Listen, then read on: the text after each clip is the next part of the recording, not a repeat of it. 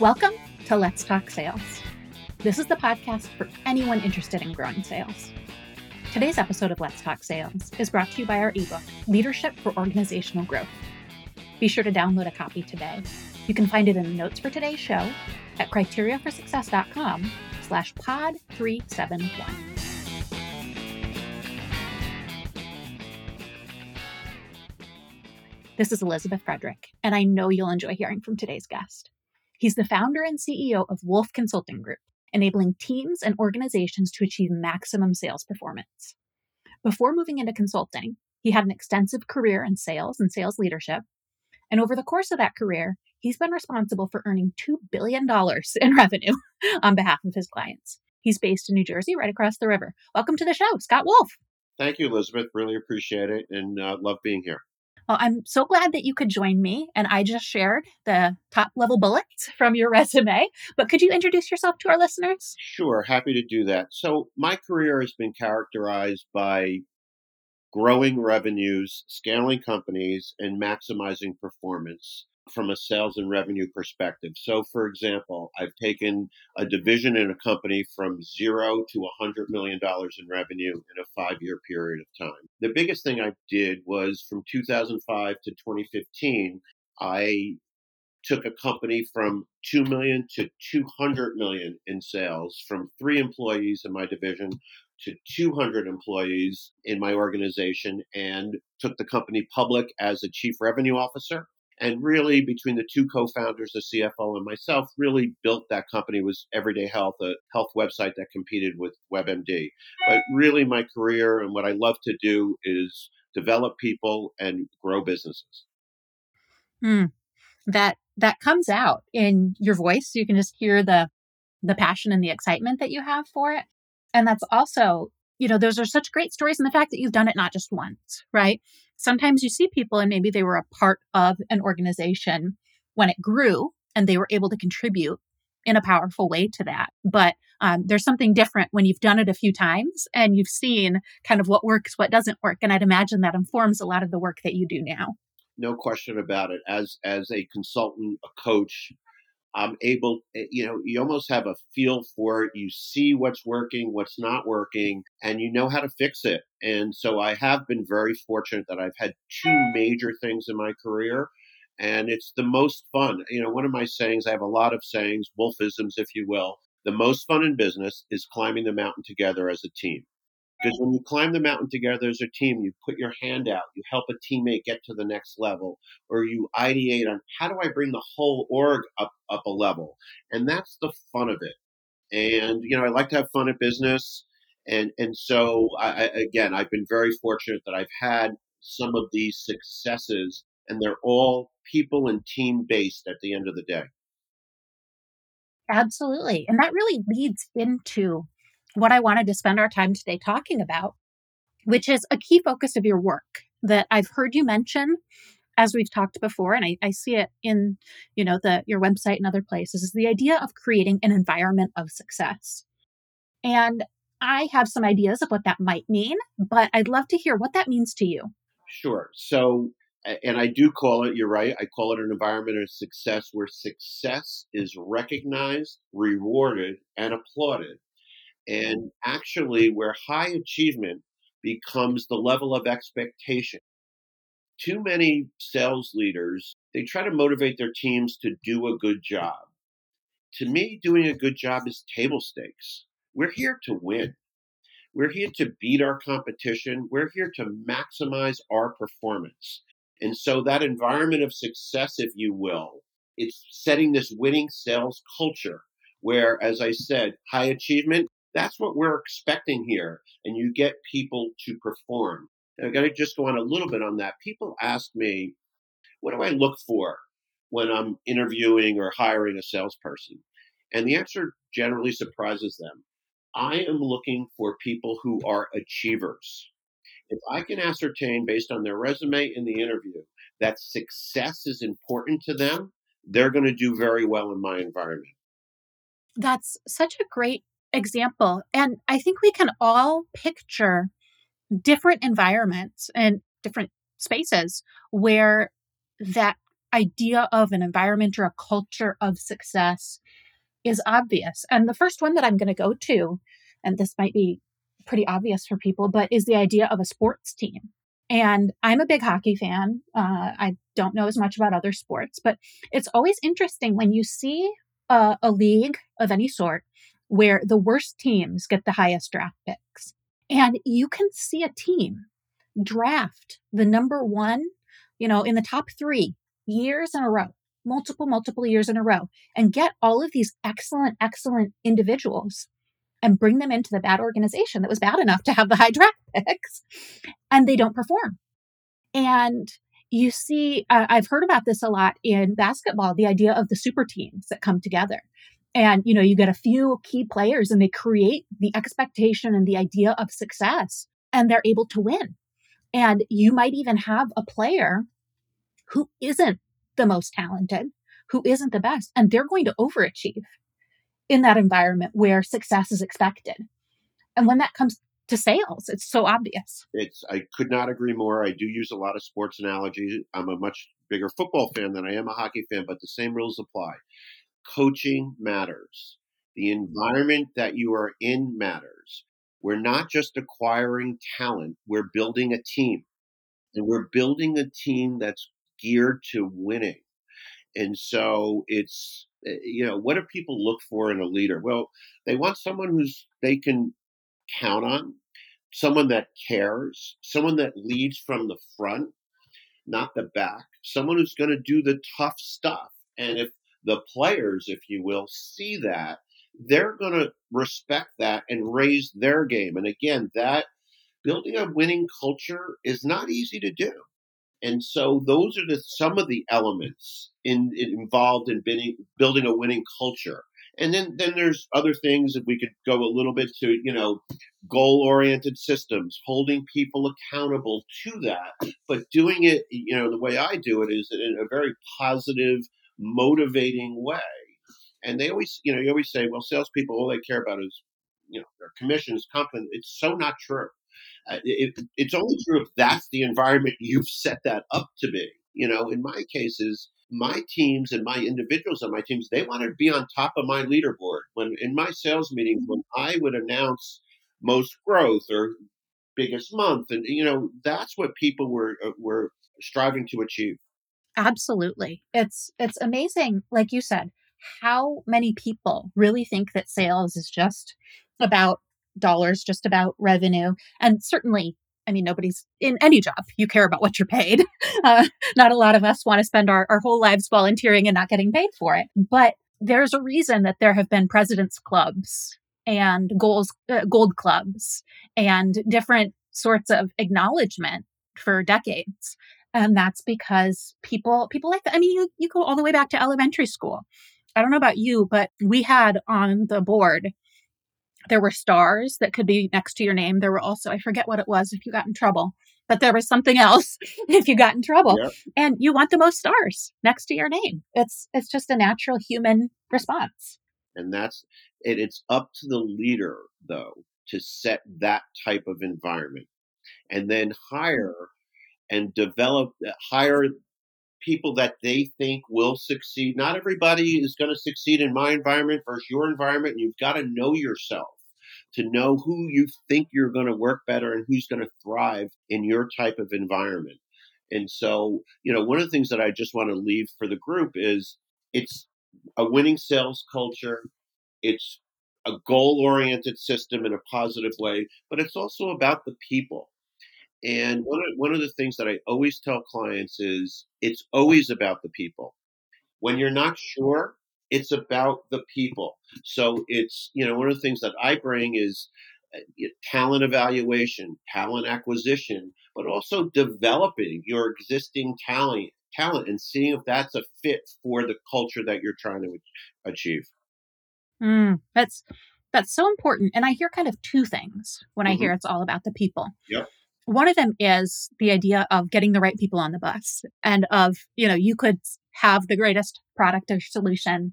You could have a wonderful message, great pricing and everything. And if you hire the wrong people, you're not going to succeed.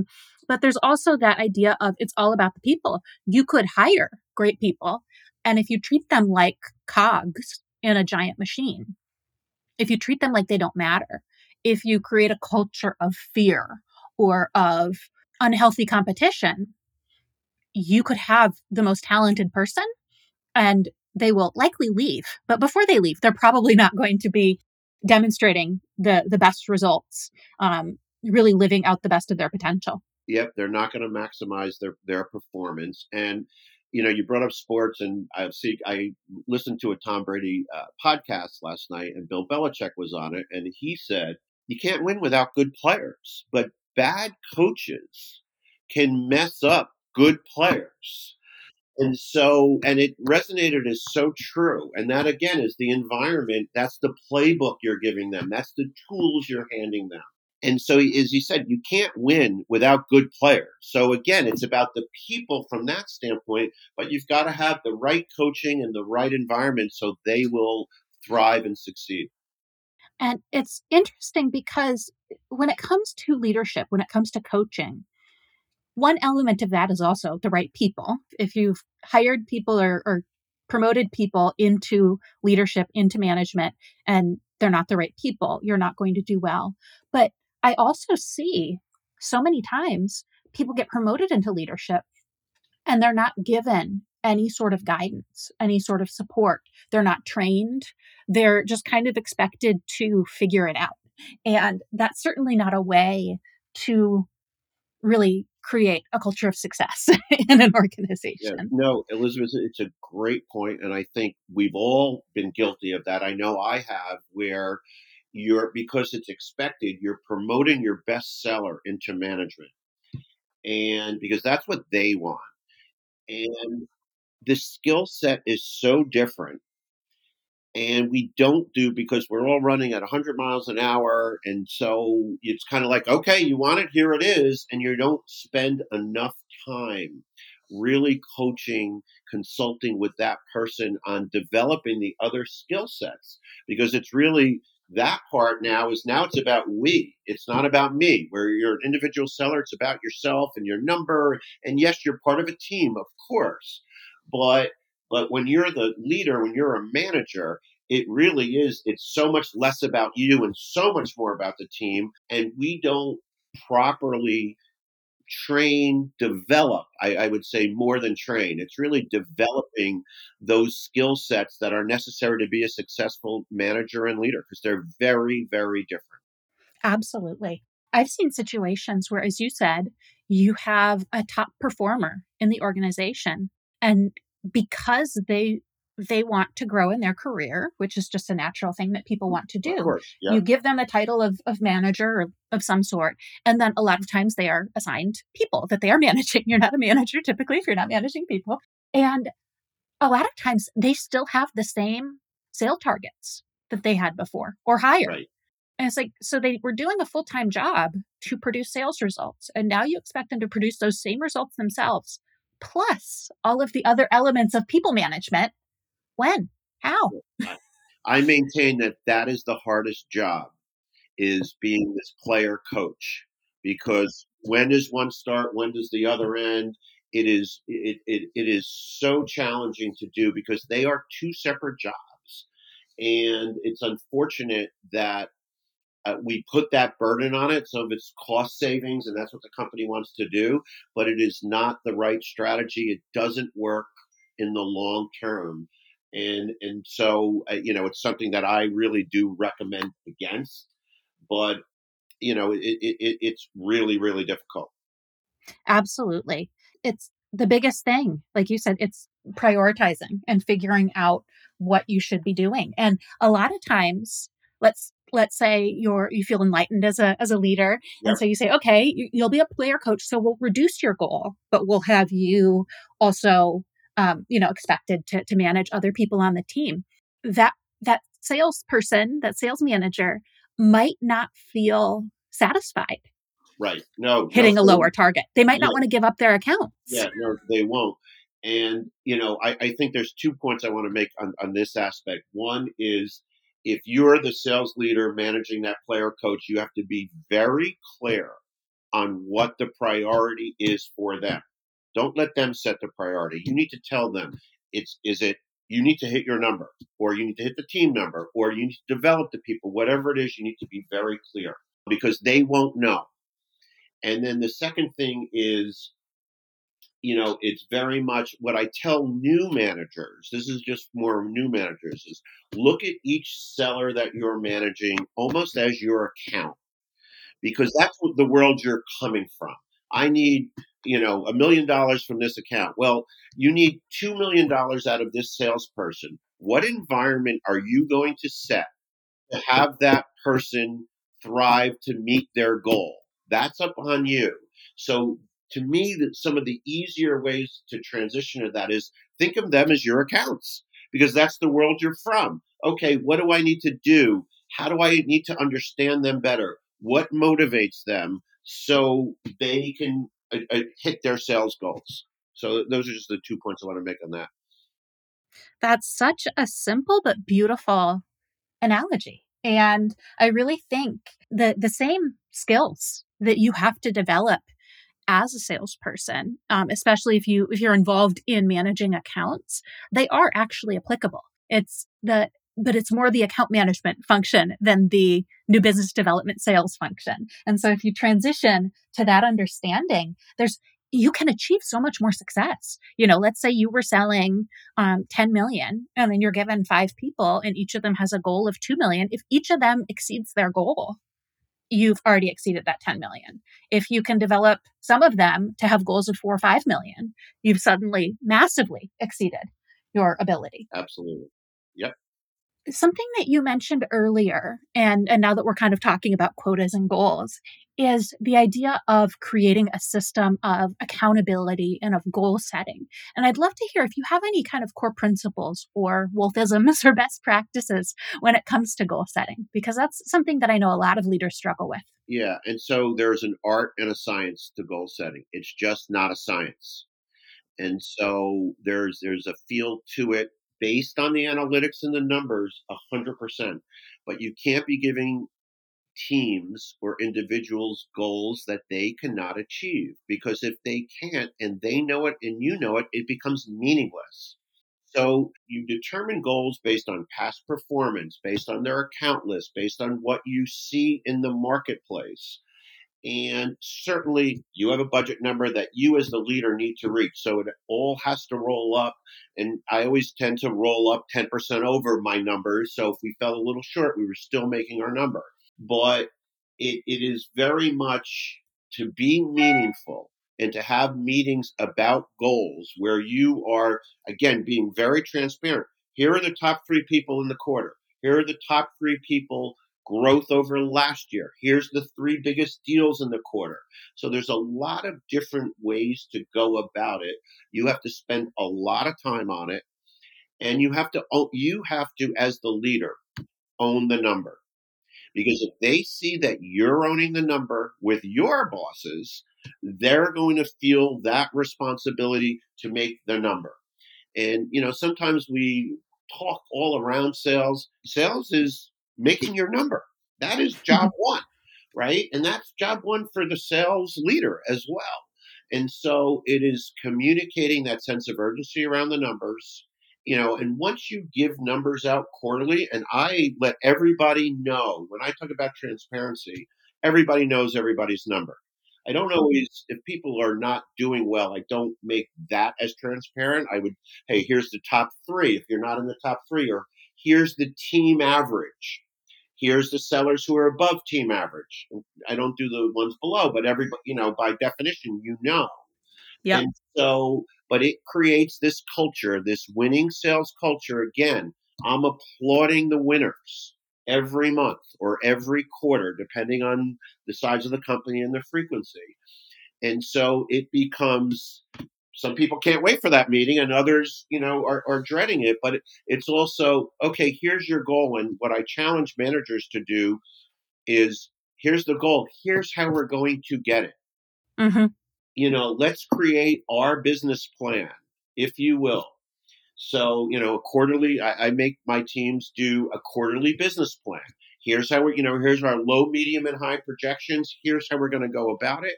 And here's where I need your help. And so it becomes this constant dialogue on what do we need to do to sell more and how we can hit our goals. There's so much there. And I'm going to go back to one of the very first things that you said, which is you have to set a goal that isn't outlandish, isn't impossible to achieve. I've seen so many organizations where there's a board or there's some level of, at the top, there's this goal and everybody on the team knows that nobody on the team, including their manager, thinks that they're going to achieve that goal. And then goals, as you said, they're meaningless. And it's just like, they're words. What's the point?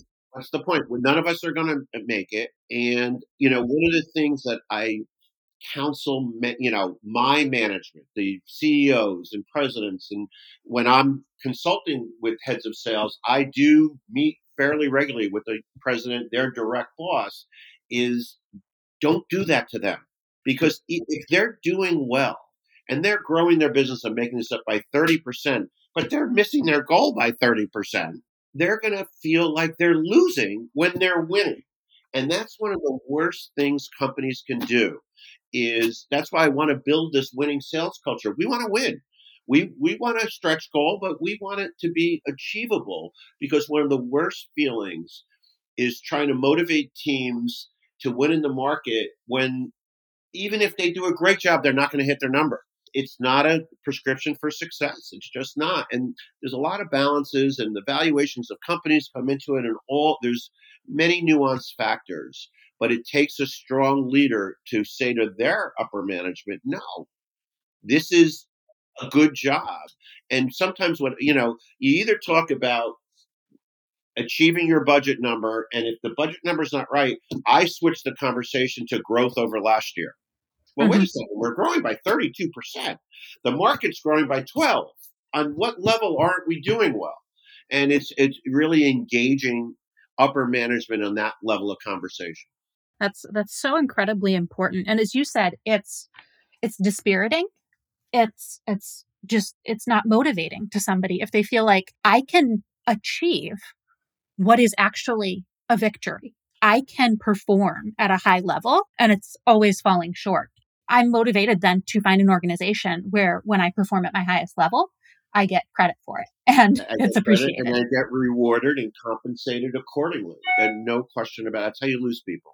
Absolutely. Absolutely. And then you talked about, just that level of compassionate transparency. And it is, like you said, it's assumed. If somebody, if you say you've got 10 people on your team, here are the top 3, everybody else is in the bottom 7.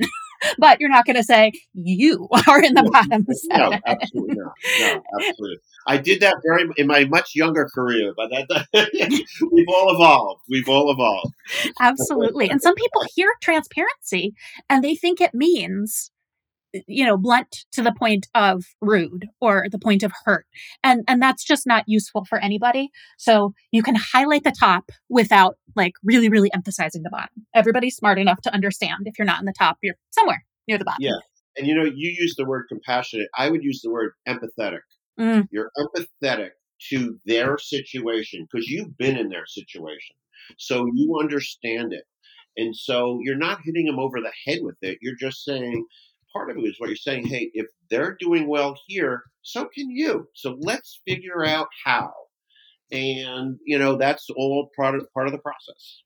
Yeah. And the idea of, sharing a stat like the average can be incredibly powerful. So if you have somebody who's a bottom performer, I've seen entire organizations where nobody had ever sold more than, $1 million or 2 million, whatever it was.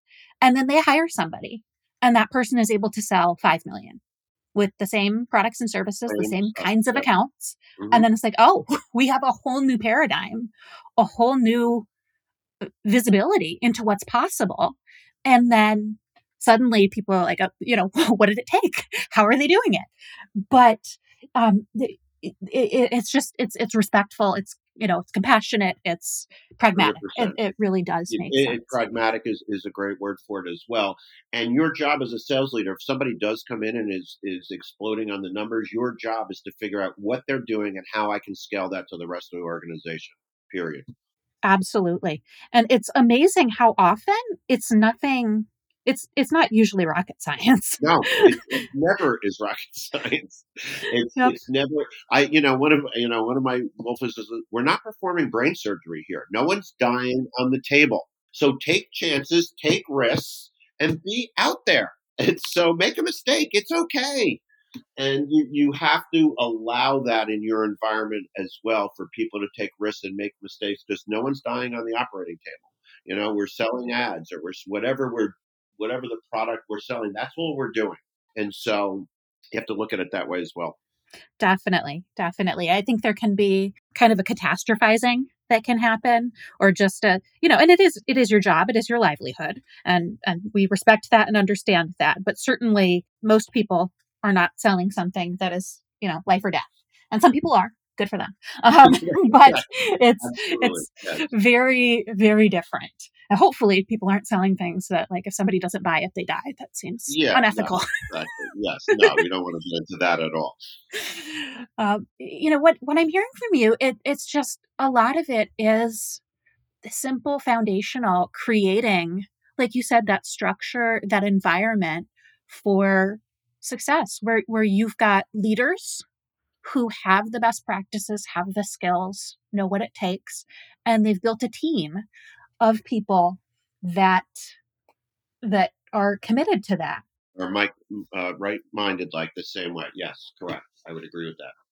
How would you advise a salesperson in an organization where they feel like the environment for success has not been established around them? Is there anything that you would recommend that they do other than just leave and find a place where there is an environment of success? Well, one factor I'd look at is how long are they there, right? And if they're not there that long and they feel they can have honest conversations with their bosses and other peers on the team and just kind of also help management figure it out. And so I would encourage honest conversation about your particular performance and what you could do to improve. And also just getting back to the last point of seeing, hey, is someone really succeeding? Because if they're really succeeding, what can I do to help to try to replicate that? And then if all of those things don't work, then I would have to recommend that they look for something else. I really would because there's really good leaders out in the marketplace. It's like anything else. There's some really good ones, there's some ones in the middle, and there's some not so good ones. And pressure tends to inhibit performance. That's why leaders, part of their job is to try to protect the sellers from some of the day-to-day internal stuff and just create this environment where they're selling and they're bringing back information to you so you can figure out how I can scale everybody. But I guess getting back to your question, it's having the honest conversation with their bosses and their peers because I think there's tremendous value in that. And then if that's not working and you're not happy, there's other opportunities out there. Absolutely. Something that I heard there that's really important is, there's a level of kind of managing up, and there's a level of developing consensus, but there is also just if you can have these open conversations with your leaders, one of the absolute best things any leader can do is identify and surface and share best practices. And that's the magic of a team. If you're selling on your own, you have to solve every problem yourself. You have to figure things out. You have to learn from touching the stove 10,000 times. Isn't it great if I can learn from you touching the stove? And like, oh, you said that and it did not work at all. I will never say that.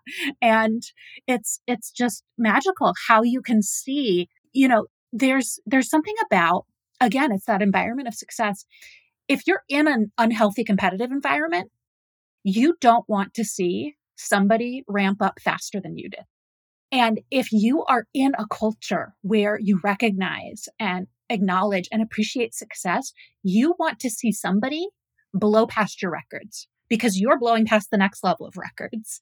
And it's contributing to your success as well. There's, the more the name of the company is out there in the world, the, bigger bonus that you might get at the end of the year, whatever it might be.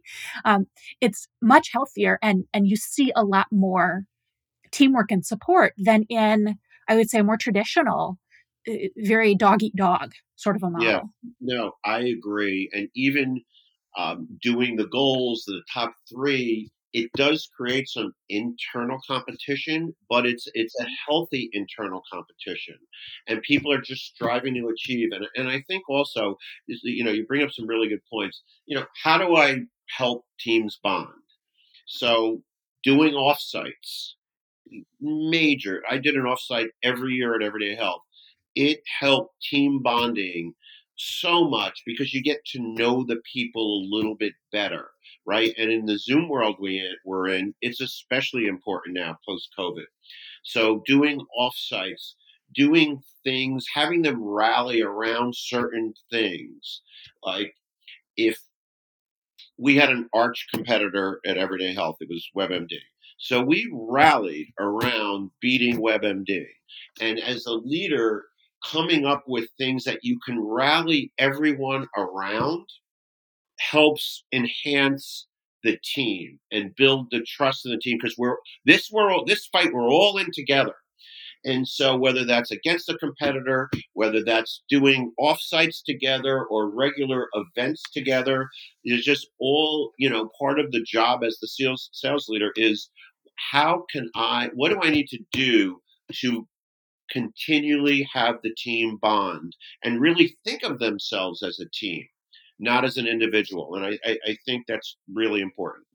Absolutely. And I think you identified one way that you can always get people to get along. And there's some danger in this. You have to be careful, but is against an enemy of some sort. Correct. And, Yeah. this goes all the way back to like elementary school babysitting children. If you've got two kids, they play with each other. If you've got three kids, it's 2-on-1. And as soon as you have a common enemy, suddenly you can get along with just about anyone. And so having this in a healthy way can be incredibly powerful, right? You're not going to be bashing your competitor, but you're going to be like, they're amazing. How can we achieve what they've achieved and do better? How Right. can They're the we how leader. can we beat What are them? they doing right? Where are their vulnerabilities that us as a team can exploit because we're different? We're more nimble, or we're more flexible in our approach. Whatever it is, you have to figure that out. But I think and then the team rallies around that, and you'll see how quickly they become. People want to be part of the team. They just do, and they perform better as part of the team. Absolutely. And to what you said about getting together in person, I've seen that now over the last couple of years as a lot of companies are back to doing in-person events. I was just in Georgia a couple weeks ago at an in-person event, and you have people who've worked together for a year and never seen each other. Sometimes even longer than that. And there is just a magic that happens. And so I would encourage anybody, if you're putting together an event like that, make sure you do not pack the agenda full of just product training and all these other things. Have time for fun. We went bowling, and I think there was more benefit from the bowling than there was Yeah. from a lot of the No, training. there is. I couldn't agree more. We used to do literally team bonding things. We did Olympics and just scavenger hunts, bowling, just again to have fun. And one of the things that I definitely preach is let's have fun at the job because this is where we spend most of our time. So again, it's part of the environment, but let's have fun at it. It's not, again, I'm repeating myself, but it's not brain surgery. Let's have some fun at it. Let's win in the market. Winning is fun. And that's another thing I constantly talk about, winning. And we're here to win. And that again enhances team. And so those are, just some of the things that have worked really well for me. Absolutely. It's funny that you mentioned fun and play. I will just give a teaser. The next episode of the podcast, I'm going to be talking to somebody, and that is all she focuses on. That's So great. you didn't All right. even know that, but thank you for No, I setting did that not know that. Yeah, that's great. Yep, love it. up. All right. What are some trends that you're keeping an eye on right now? Yeah. Yeah. So, one of the things is gaming. and the outsized role it's taking in the entertainment ecosystem. And more people are gaming now than ever before, whether it's casual or hardcore. But there's a lot of opportunity for marketers to recoup the fragmented audience that used to be watching TV and are not. And there's just, when you look at shows like The Last of Us, they're based on video games. So I think understanding that part of the market is really important. And I think there's just a lot going on in the gaming industry. And I think there's going to be a lot of big bets by big brands. And we need to think about how we can capitalize on that. I think another thing would be data and identity, new regulations, privacy, and really understanding what's coming out of Apple and Google as it relates to consumer privacy. And we're going to see more clean rooms and data privacy products that take off in 2023. Companies like Snowflake, they're going to accelerate and become even more important, and we'll probably see a lot of new entries into that space. And the only thing I'll comment on trends, they're important to follow. Of course, we want to be ahead of it, but and it goes back to the kind of the thesis of this podcast. You need to have the right team in place and the right leadership to take them to the finish line, or else and win, or else it won't matter. And so it all kind of works together, and it always comes back to the people, the team, and the leadership. Mm-hmm. That's such a great reminder. You don't want to be, I'm thinking of, I think it's from Up maybe, but you don't want squirrel, Right. the dog that's just constantly chasing the new No, shiny no. thing. And that's where actually effective leaders can keep their teams focused on the long-term goal with all the shiny things that are happening all around. So important. All right. What are some resources that you could recommend to our listeners? These could be your own resources, or if you have, books or blogs or podcasts or anything that you find really Yeah. helps you. So, just from a book standpoint, I love reading about biographies of successful business people, like the Walter Isaacson Steve Jobs book. I just recently read the Phil Knight Shoe Dog book, fascinating about Nike. I'm also reading more for me. It's called The $1 Trillion Coach. It's this guy, Bill Campbell, that the president and CEO of Google, Eric Schmidt, wrote about him. Eric Schmidt was the CEO at Google at the time, and talking about the lessons he learned from his coach, which obviously is near and dear to my heart. And then, as far as podcasts, The Big Story from Ad Exchanger, a lot on privacy, a lot of things to look at there. The Current, they interview a lot of CMOs, so trying to understand what the buyer wants, which is obviously so critical in selling. We tend to just want to sell. We're not listening to what the buyer wants. So I find that to be really interesting. And then I mentioned earlier the Brady podcast, Tom Brady, Let's Go. And I am a football guy, so I listen to a lot of football because I find I can learn about team. And then the last thing I do want to mention is, and this goes back, there's an old basketball coach named John Wooden who was a college coach at UCLA. He won 11 NCAA titles in 13 years. And I never knew, I found him out in 2008 or 9, that he had written all these books about team building and winning and leadership. He has this pyramid of success that I find fascinating, and I have extolled those virtues to all of my teams. And I would encourage anybody um, to read some books on leadership by John Wooden. I consider myself almost a disciple of John Wooden, if you will, because I've learned so much, even though I had a lot of success before that. I just was able to take it to another level of leadership and team building and what's important and what's not through John Wooden.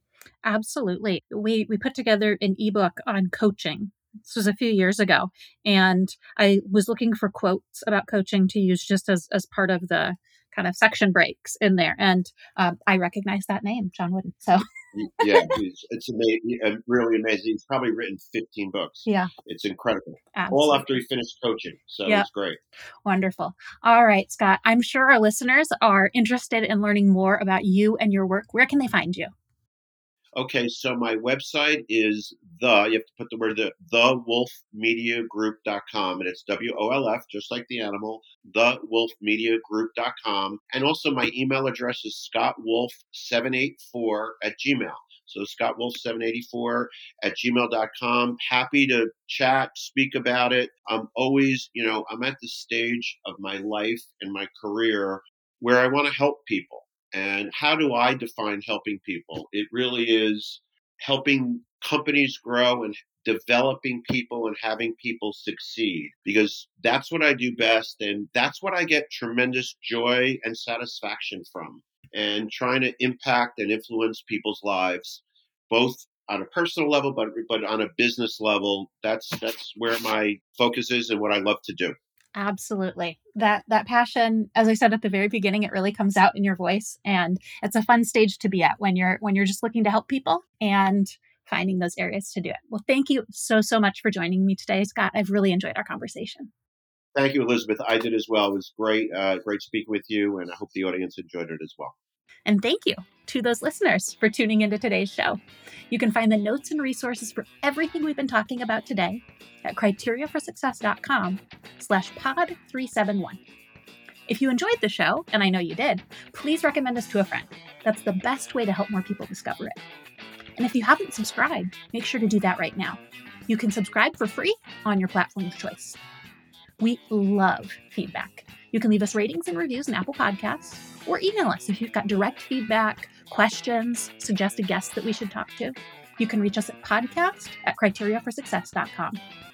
Make sure to follow us on Twitter at CFS Playbook and the blog at criteriaforsuccess.com/insights. Let's Talk Sales is a production of Criteria for Success. What are you doing to enable buying today?